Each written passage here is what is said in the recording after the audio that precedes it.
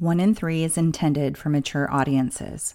Episodes contain explicit content and may be triggering as they often include violence and other varying forms of abuse such as emotional, psychological, sexual, and physical. In most cases, names have been changed to protect all involved. Please note, statements and opinions of guests do not necessarily reflect those of my own. Hi, warriors. This is 1 in 3, and I'm your host, Ingrid.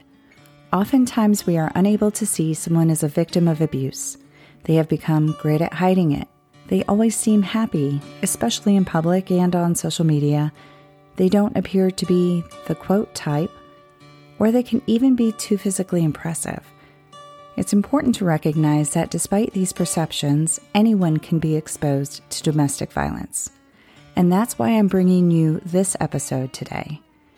This is Bjarnesen's story.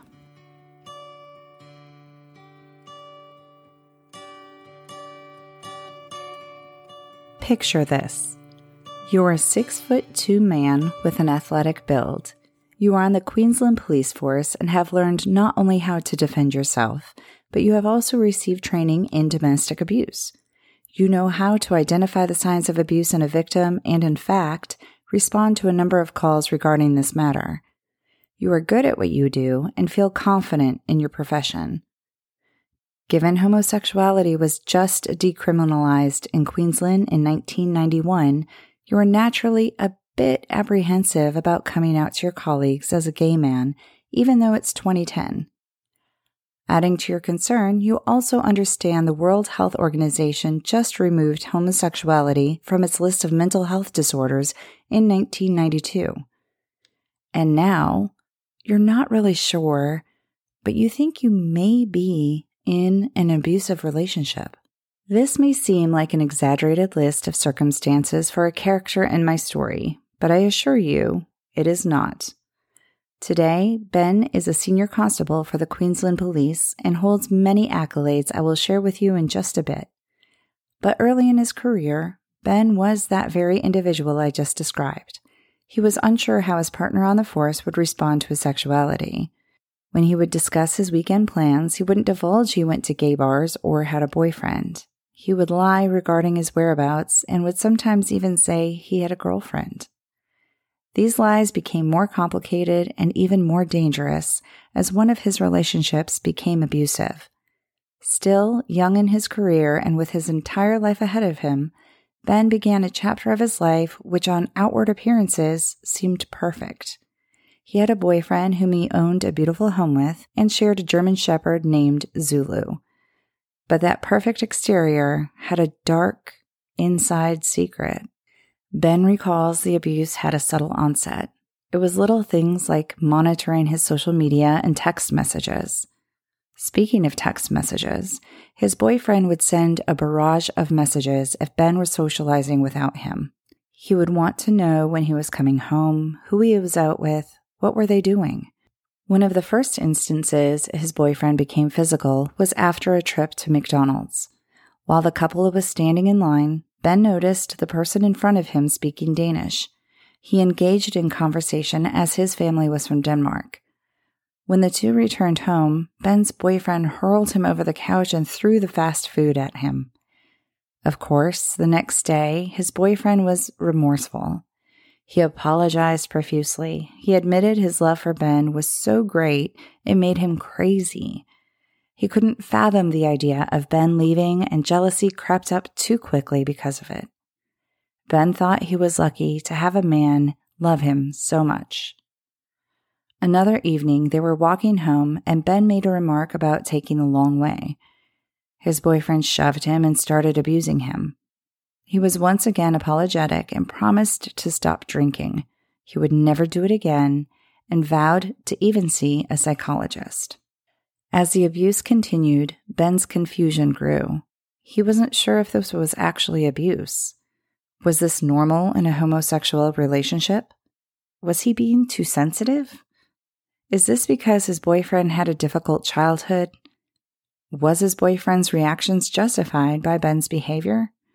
Surely, being a police officer, he would know if this was abuse.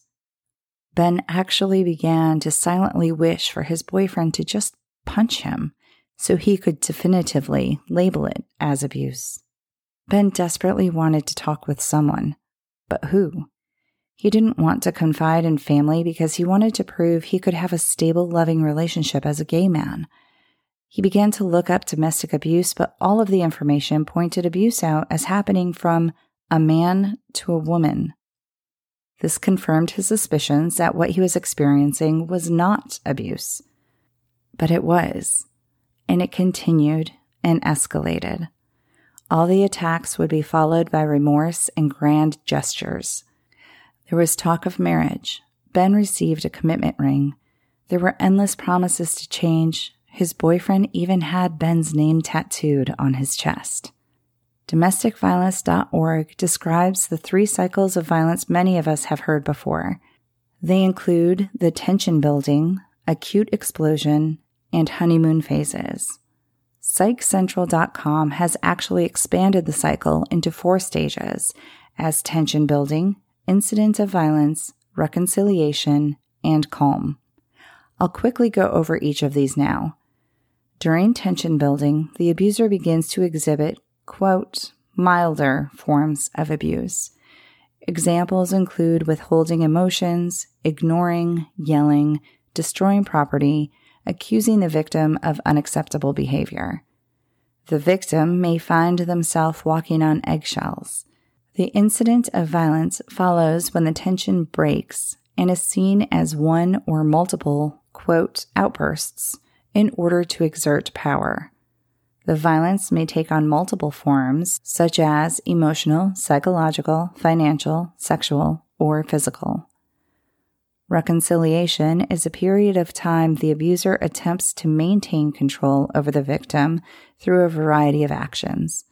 They may apologize. Now, it is important to recognize the difference between a non-abuser's guilt and an abuser's guilt.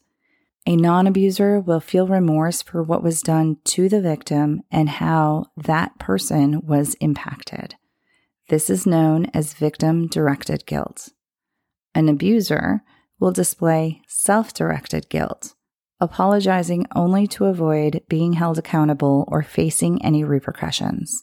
Opposed to apologizing, the abuser may blatantly disregard any abuse even happened. There can also be a flood of romantic gestures, also known as love bombing.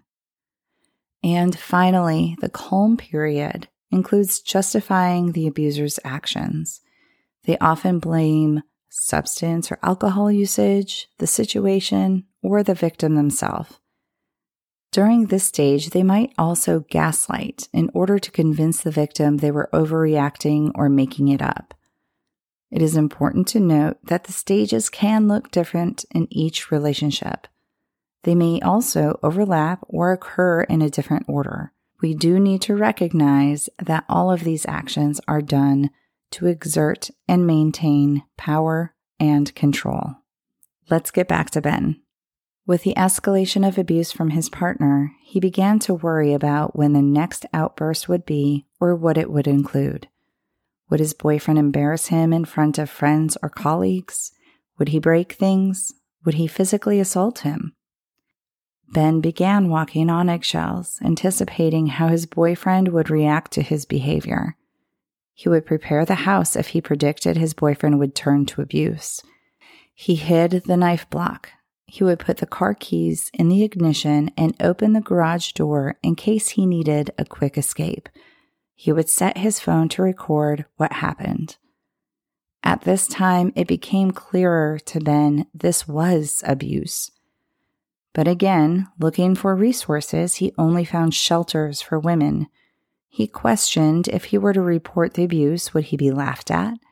Would he be told to man up or that boys will be boys? Would he be seen as weak?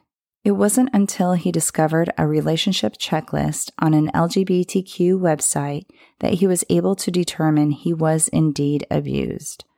The checklist included the following behaviors as possible indicators one's partner may be abusive: humiliation, outbursts of anger, jealousy, controlling, threatening, manipulative, forceful, and isolating. Having the evidence at his fingertips, Ben was able to break free. He does emphasize, however, that it took more than once for him to successfully leave. At one point, he did leave, but his abuser claimed he had truly changed. He even threatened suicide if Ben didn't move back in. And like how all of us want to believe in the best of the person we loved, he returned. I'm happy to say that Ben is now safely out of that relationship. He has since reconnected with friends and family and notes how liberating it is not having to watch the time when he is out. While he admits his experience still haunts him a bit, he is grateful he no longer needs to worry or anticipate repercussions. Looking back, he can clearly see the red flags and the blatant abuse. He also recognizes the challenges he faced. There was no information regarding the LGBTQ community and domestic violence. There were no resources. Ben points out without prevention initiatives, support services, and awareness campaigns, LGBTQ people may not even recognize they can be a victim. He felt embarrassed, trapped, helpless, and invisible. He wanted to make sure that would not be the future case for anyone who found themselves in similar situations. He identifies unique characteristics of power and control for LGBTQ people.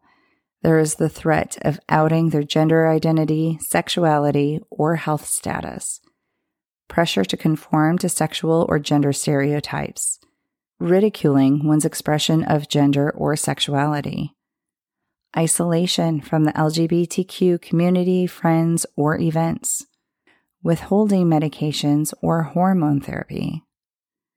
Western Sydney University conducted a study which revealed 62% of the LGBTQ community experienced domestic violence, while only 5.2% report it to the police.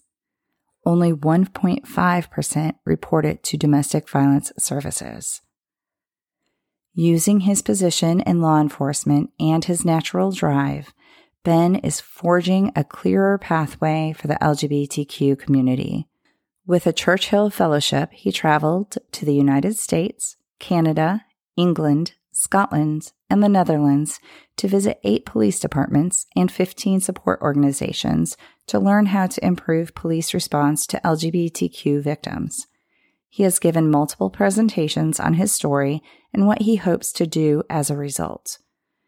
During these presentations, he mentions 1 out of 3 domestic violence altercations are witnessed, but most people are unaware of what abuse is or what to do to help.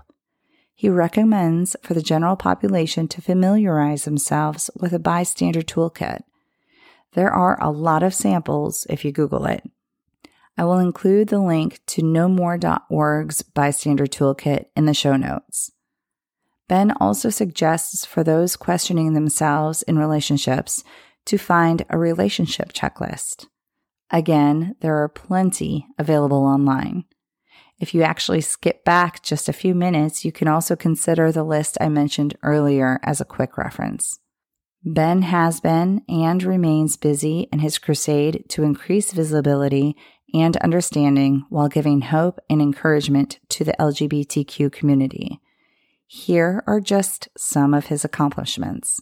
He is an active advisor for government and non-government organizations internationally with a wide range of initiatives to improve service to the LGBTQ communities.